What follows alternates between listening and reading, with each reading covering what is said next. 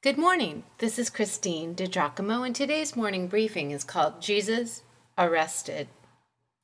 Our passage is John chapter 18, verses 1 through 14, in which John writes, "When he had finished praying, Jesus left with his disciples and crossed the Kidron Valley. On the other side there was a garden, and he and his disciples went into it. Now Judas, who betrayed him, knew the place, because Jesus had often met there with his disciples. So Judas came to the garden, guiding a detachment of soldiers and some officials from the chief priests and the Pharisees. They were carrying torches, lanterns, and weapons. Jesus, knowing all that was going to happen to him, went out and asked them, 'Who is it you want?' 'Jesus of Nazareth,' they replied. 'I am he,' Jesus said. And Judas the traitor was standing there with them. When Jesus said, 'I am he,' they drew back and fell to the ground. Again he asked them, 'Who is it you want?' 'Jesus of Nazareth,' they said. Jesus answered, 'I told you that I am he. If you are looking for me, then let these men go.' This happened so that the words he had spoken would be fulfilled. 'I have not lost one of those you gave me.' Then Simon Peter, who had a sword, drew it and struck the high priest's servant, cutting off his right ear. The servant's name was Malchus. Jesus commanded Peter, 'Put your sword away. Shall I not drink the cup the Father has given me?'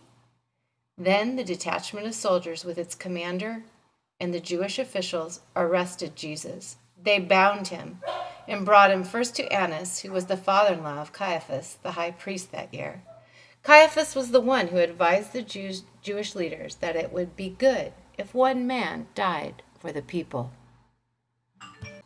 John 18, verses 1 through 14. It had been a very long day, and John, like the others, was tired. The day had included Passover dinner, and don't forget the 4 cups of wine. And it had been quite a meal.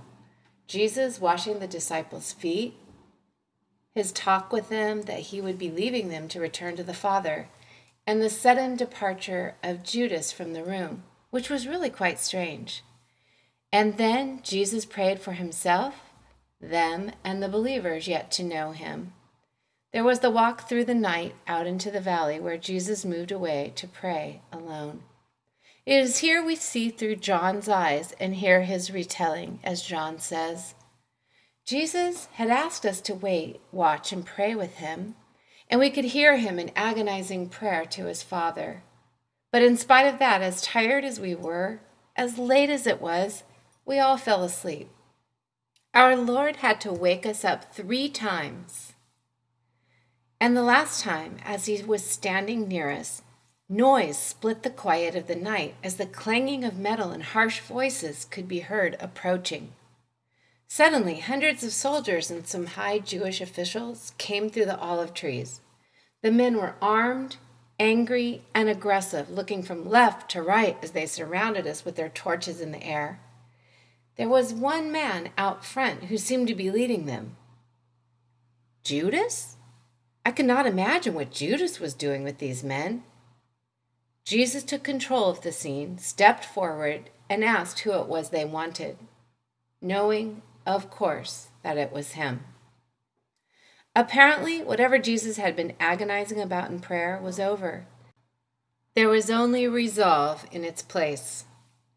When they said it was Jesus of Nazareth they wanted, my heart skipped a beat as my thoughts raced round. Wait, this is happening so fast. How could they want to arrest Jesus? What has he done but preach and heal and point us to God the Father? What should we do? What should I do? Anything? Should I step out in front of Jesus and place myself between him and the soldiers? Just then, Peter drew his sword and charged at one of the men and cut off his ear. The Lord picked it up and reattached it. Yeah, just like that. But one thing struck me. He was one, they were many, but it was Jesus who was in control. He separated himself from us and submitted to his arrest, because that had been the plan from the start.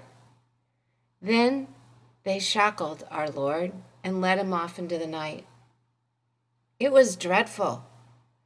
I felt sick, but as I looked back, It was as it had been meant to be. If you'd like to read this, you can go to pastorwoman.com, click on Powerful Bible Teaching, Morning Briefings, and again the title is Jesus Arrested.